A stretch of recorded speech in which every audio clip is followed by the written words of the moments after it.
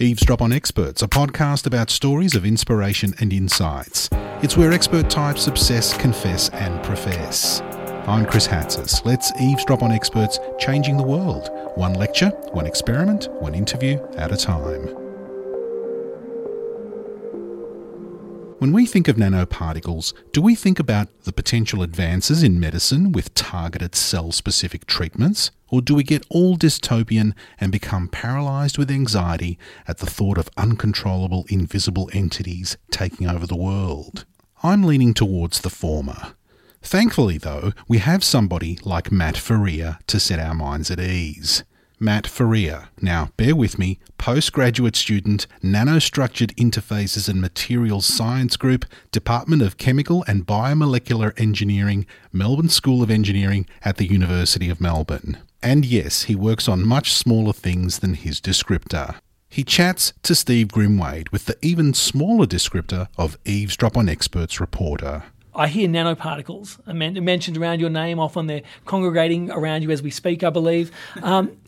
This is part of your research? Yeah, so I work with I work in two labs. The systems biology lab is my main lab. They're focused on computational biology and systems biology, which is a branch of computational biology, and they are looking at building computational models to solve problems around biological systems.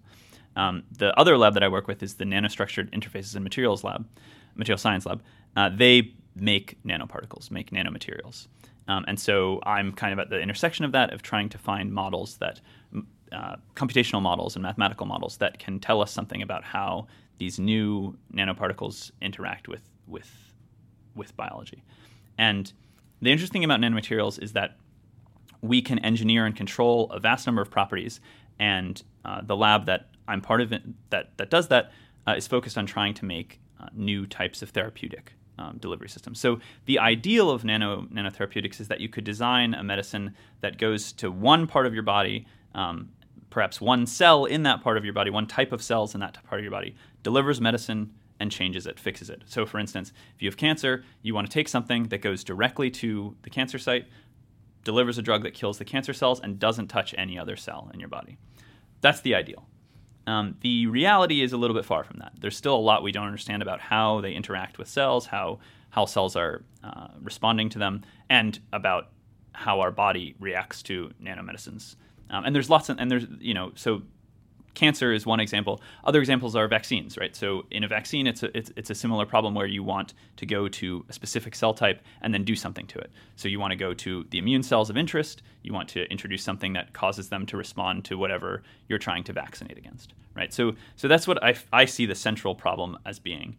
And then there's many different sub-problems that are, of course, huge and extremely relevant to solving real problems. I want to get back to that small little thing, the nanoparticle. What on earth is it? So a nanoparticle, I think the textbook definition would be something that is engineered on the nanoscale in at least one dimension. The truth is that nano is a little bit of a buzzword. Like everything has, we're all made of atoms, so everything has nanostructure, right? We're all, nanos are, I guess atoms are a little bit smaller than nano, but it's a little bit of a buzzword, but the idea is controlling properties at the nano level. So, and that turns out to be very interesting for a number of applications. So I was talking about healthcare before, but there's plenty of other applications, that are heavily affected by being able to affect things at the nanostructure. So for instance... Well, I was going to say, like shrinking a spaceship until it's really, really small and then injecting into someone's body, yeah? Yes. That's what we're talking about? Yeah. Well, that's the popular opinion. That's the happy opinion. The more troubling one are people who are worried about self-replicating tiny robots, like destroying the entire Earth, right? The gray goo situation is what it's called. The truth is that we're very, very far from both of those things. It's more about understanding how to to have any kind of property at a very small scale. So, for instance, in the skydiving experiments that I think brought me to your attention, we were looking at a type of material called a MOF, a metal organic framework, and they're very interesting because they're very, very porous. Well, they're interesting for a number of reasons, but one of the reasons is that they're incredibly porous. And incredibly porous things, so think of a sponge. Now, if you compare a sponge to a block of whatever a sponge is made of that isn't spongy. No, that's not a very good analogy. Compare a sponge to the same thing, but it's wood instead of a sponge. The wood doesn't absorb water very well, right? It's terrible. You take a block of wood, you put it on a puddle, it's not going to do a good job at all. I mean, I've never done it, but I'm very certain of that. Now you take a sponge and it's great. It sucks up tons of water and it can hold it. And that's very analogous to what happens with these moths, is that they can absorb a tremendous, because they have so many pores, and it's at a degree of magnitude greater than a sponge, because the pores are not only on sort of the physical macroscopic level, they're on a nano level. They're among the most porous materials that we know of. So they can absorb all kinds of things, which makes them very useful for a lot of chemical applications. This is where I come to that point where science equals freak out for me. Like, I read that basically I did read about these nano-sized synthetic structures that they're, as you say, riddled with molecular holes, but their huge surface areas mean that a teaspoon of moth can have the same surface area as a football field. It begins to freak me out just a little bit. It's kind of like, how do you explain that further? I mean, you're saying they're porous, they have holes. How can something that small have such a great area? Well, I think it's maybe challenging our intuitions about what surface area means a little bit. So I think for most of the things we're used to a surface area of something not being... So the surface area of a sponge you could consider it's much greater than the actual surface area of the equivalent block of wood because of the holes, right? So holes essentially add surface area without needing more mass. In fact, they need less mass, right? You by taking something out, you've added to the surface area, and you require less material to make that thing, right? So that's how you get massive surface areas without needing a ton of material. So right, these are so holy, essentially, that there's very, very little material, but they have so much area available to them.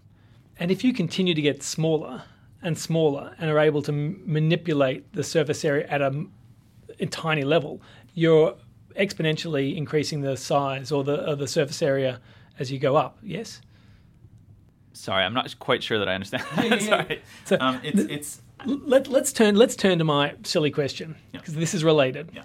Bear with me. Yeah. I kind of try and think of let's say the coastline. I look at a map every now and then. I see the coast, and I see this line that waves, that is scratchy. I then get closer, and I get more detail as to what the actual line means and the length of area around that line. So from a top level, as the crow flies, I might think the coastline is 1,000 kilometres long. Yeah. But as I go down, the coastline is actually maybe twice as long as that, because it's actually going from side to side. The more and more I zoom in on it and get closer to the small intricate wiggles on that line, the length of that absolute line gets bigger and bigger. Is that the same case with nanoparticles? The smaller you get and the more you can actually open up that space, the larger the area is? Yeah, I think that's a good analogy. I'm thinking about it now, and I think that maybe with lines it might break. I think it's a little bit different in 3 dimensions than in 2 or in 1. I think that there are some... I think the way that it works... It's more of a mathematical question at that point. I think that the way it works is... You can have a limit in 2 dimensions that isn't infinite. I have to think about it. In any case, I think that is a good analogy. So, He's being very kind. Matt's being very kind right now. I'm thinking about. No, I do think it's a good analogy. I feel like maybe in 3 dimensions things work a little bit differently in terms of that. But of course, so the difference is in from your analogy is that what you're describing is how things really are, right? So you're going from an approximation that we use for a map to how things really are. Mm-hmm. Now we're going from how things really are to a different way that things really are, right? So like if you use the sponge analogy, which I like, if you look at the block of wood, the block of wood really has a surface area that's a lot less than a sponge, right? There's a lot less area involved. And why is surface area important? That's another thing I should probably address. So a lot of chemical reactions, they are faster or more efficient when you have a larger surface area. So there's a lot of interest in having materials that have a high surface area. Traditionally one of the ways that we got surface area was really to make holes in things, and that makes reactions faster because there's just more. You can think of it as there being more material available for reaction at the same time. So, and there is of course a limit. of how much surface area a material can have. So graphene's a 2D material essentially. It's one sheet of atoms. So you can't have more surface area than that, because if you take away that atom, you put holes in that, there's no more atom space, right? Like there is a limit in terms of how little surface area you can have. And I think MOFs get close. I should probably check for a reference on that. I hope you're getting all this. Matt Faria and his colleagues certainly talk the talk, but they also walk the walk. He and several of his postgrad colleagues undertook experiments while actually skydiving from 14,000 feet above Melbourne. The intention was to release metal and organic particles into a solution using a syringe, where they would mix and form crystals in the temporary low gravity generated by free falling. That's right, they jumped out of planes with syringes. Why on earth were you and 3 of your scientific buddies falling at 9.8 metres per second squared doing a scientific experiment? So we were looking at how the crystals of these MOF structures form. Can we be clear here? You jumped out of a plane for science. That's correct. It's also been described as a leap of faith. So it wasn't our first step. So we wanted to look at how low gravity impacted the crystal formation. And there were some studies way back when, looking at crystal formation, that showed that lower gravity seems to result in larger crystals. And so first we thought, how can we get this to have low gravity? So high gravity. So varying gravity is easy if you want to get heavier. And the way you do that is you spin something. So spinning something makes it seem like it's feeling a force that's much greater than gravity in the direction, away from the middle of the spin. Hence the gravitron. Yes, exactly. the classic carnival ride, which I actually loved as a kid. That was my favorite ride. You felt like you were heavier, felt like you were getting stronger. I was horribly sick every time I rode it, so it was like twice. It made you really appreciate the gravity of Earth, like that you were generally exposed to, for sure. So it's easy to get higher gravity, but lower gravity is much harder. You have to be falling. You have to be accelerating, essentially, without having reached terminal velocity.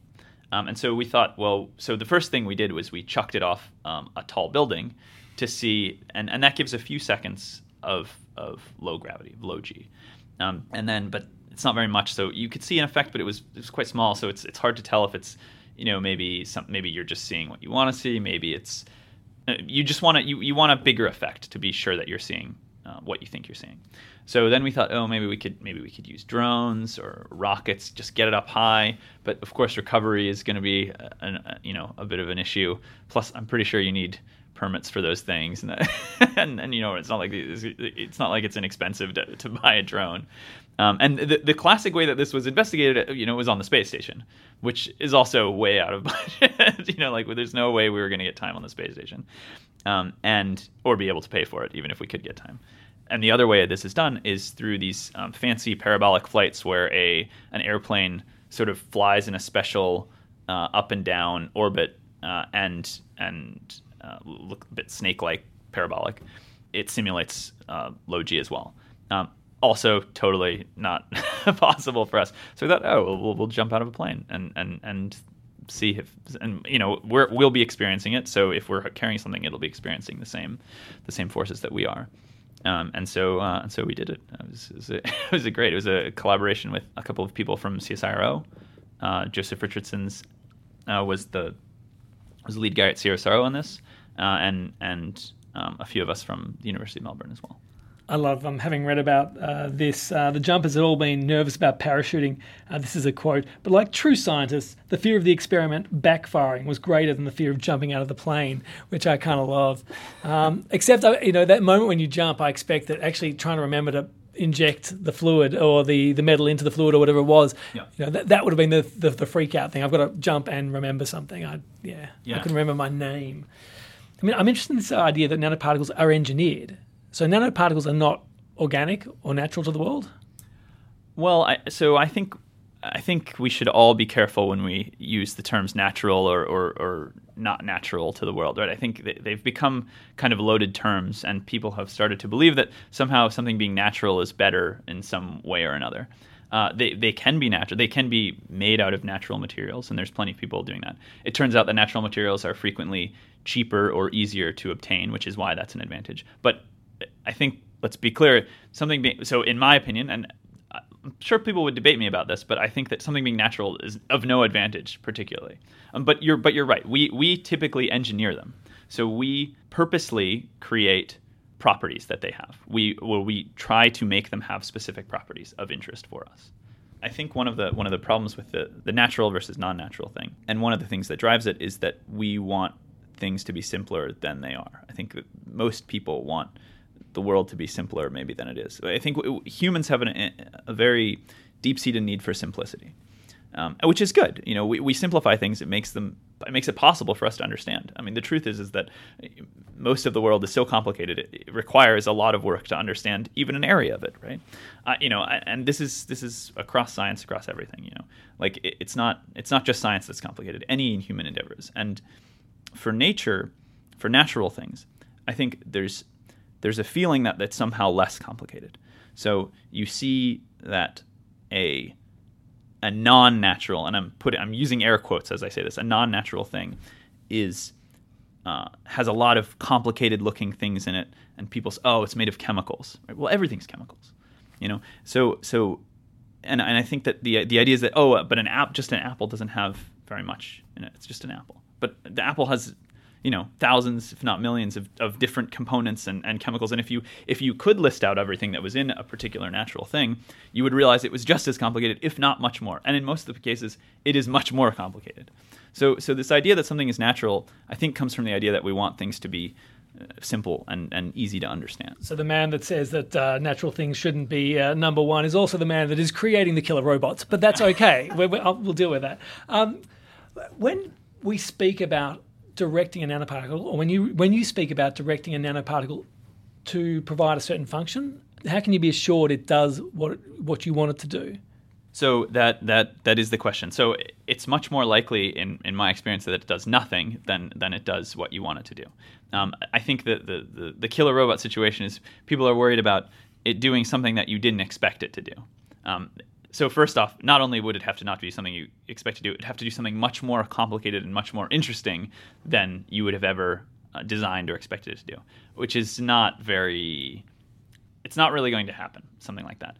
Something reacting in a way that you didn't expect that is undesirable, that's very common, right? So it doesn't do what you want, or maybe it does something else. Maybe so very commonly, you might design something, hope that it does a specific thing to a cell, and then unfortunately the cell doesn't like the material that you're using, and the cell can die. So that's common. And knowing whether or not it's going to do the thing that you want it to do is the sort of central question in the science, right? So we try with cell studies, in vitro studies, and then we gradually, when we have something that we think is promising, we go to in vivo. So we use rats or mice. Some people use things like zebrafish to see if things will happen in animals, because of course this all of a sudden the system is a lot more complex than cells on a plate. And then eventually, just like any other therapeutic, you move into human trials to make sure that what you're doing is safe before you try and introduce it to the broader public. And when we speak about nanoparticles being these tiny little objects and they're porous, I mean, you're using them as a delivery device, yes? Yes. Well, so my research is more about finding models of how they're interacting with cells. But yes, we're essentially our group is very often interested in using them as a delivery system for drugs. Now, sometimes we do that by forming the particle out of the drug of interest, right? So you could imagine that you could somehow make sort of a more concentrated form that's a bunch of the drug stuck together, and then once the cell takes it up, it gets it dissociates, and then there's a big amount of drug all at once in that cell. Or you could think of it more as an envelope. So you have the drug, you put it inside, and then once it gets in, it opens up and releases the drug. Now, of course, one of the big problems is making sure it opens up and lets the drug go that you're trying to deliver, and making sure it only opens up within the cell, and making sure it gets to the cell. In the case of the envelope, making sure you have the address and it's actually getting to the cell and the cell's doing something with it. And that's sort of one of those are the sort of big problems in the field of nanotherapeutics. Some of the big problems. when we talk about your role in nanotherapeutics, I mean, let's say we've met at a barbecue and you've met some rube like me who actually says, what is it that you do? What is your role to play? And when you talk about computational modeling, what is your role to play in delivering nanoparticles to parts of our body?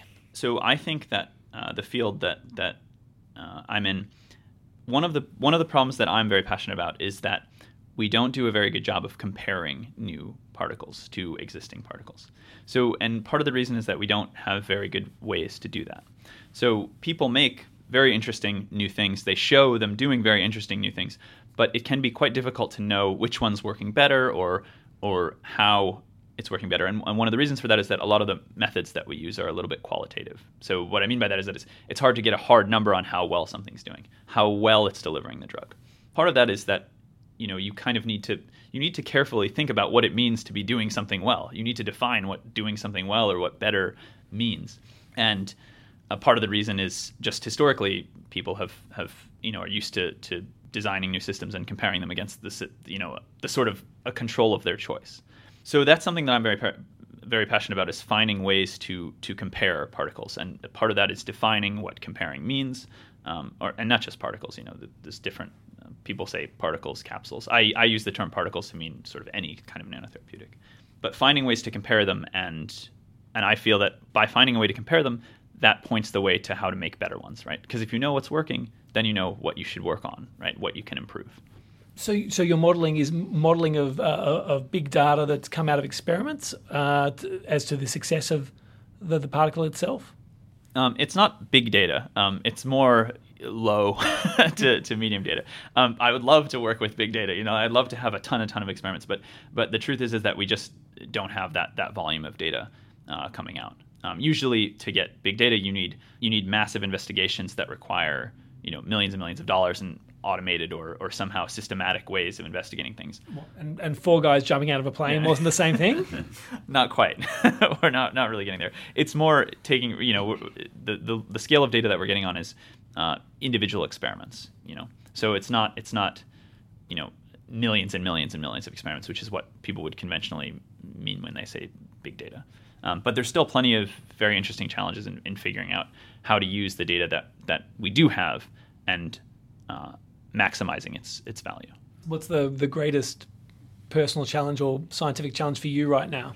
So I'm from a very computational background, and as I've been here, I've been trying to learn more about the experimental sides and doing more experimental things, clearly, as the skydiving experiment shows. So for me, learning how to do a lot of these in the lab type experiments has been a big challenge. Of course, I'm also learning stuff, totally like new areas of mathematics to myself, which is always hard and always fun. But yeah, I think the learning the experimental side and just really coming to terms with a lot of the techniques that we use and figuring out the assumptions behind them, because almost everything that we measure, almost everything that we do in science, or really anything that people do, there's a lot of assumptions underlying any particular piece of data or information that we come out with. And understanding those makes you able to react and plan appropriately. I mean, sometimes I think of lab scientists as being people who have got to be incredibly calm and resolved to sit there and conduct an experiment over time and do it again and again and again. Is there something of a personal challenge to you in the way you work? Yeah, I think there's definitely a discipline aspect of it where you have to separate your own personal feelings from what you want how you want an experiment to go from what you're actually doing, right? So you need to remove as much as possible any kind of bias that you have. So you don't want to be doing something different because you want a particular outcome, right? So there is there's a sort of a discipline, a separation of stepping back and analyzing things clearly without involving your own personal bias. And I think that's a very, very, very important skill for all sciences to have. Really, I guess everyone to have, right? You should be trying to think rationally about things, even if they're not science things, right? You come home and your house is robbed. You don't want your house to be robbed, but you should kind of analyze the situation and realize what's going on, right? Maybe I should change my locks, that's not a very good example. I think we should give you a PhD right now just on that. Is there something about convergent science that is now? Is this a new field, or have we just changed our perspective on science? there's a lot of interest in doing interdisciplinary or convergent things.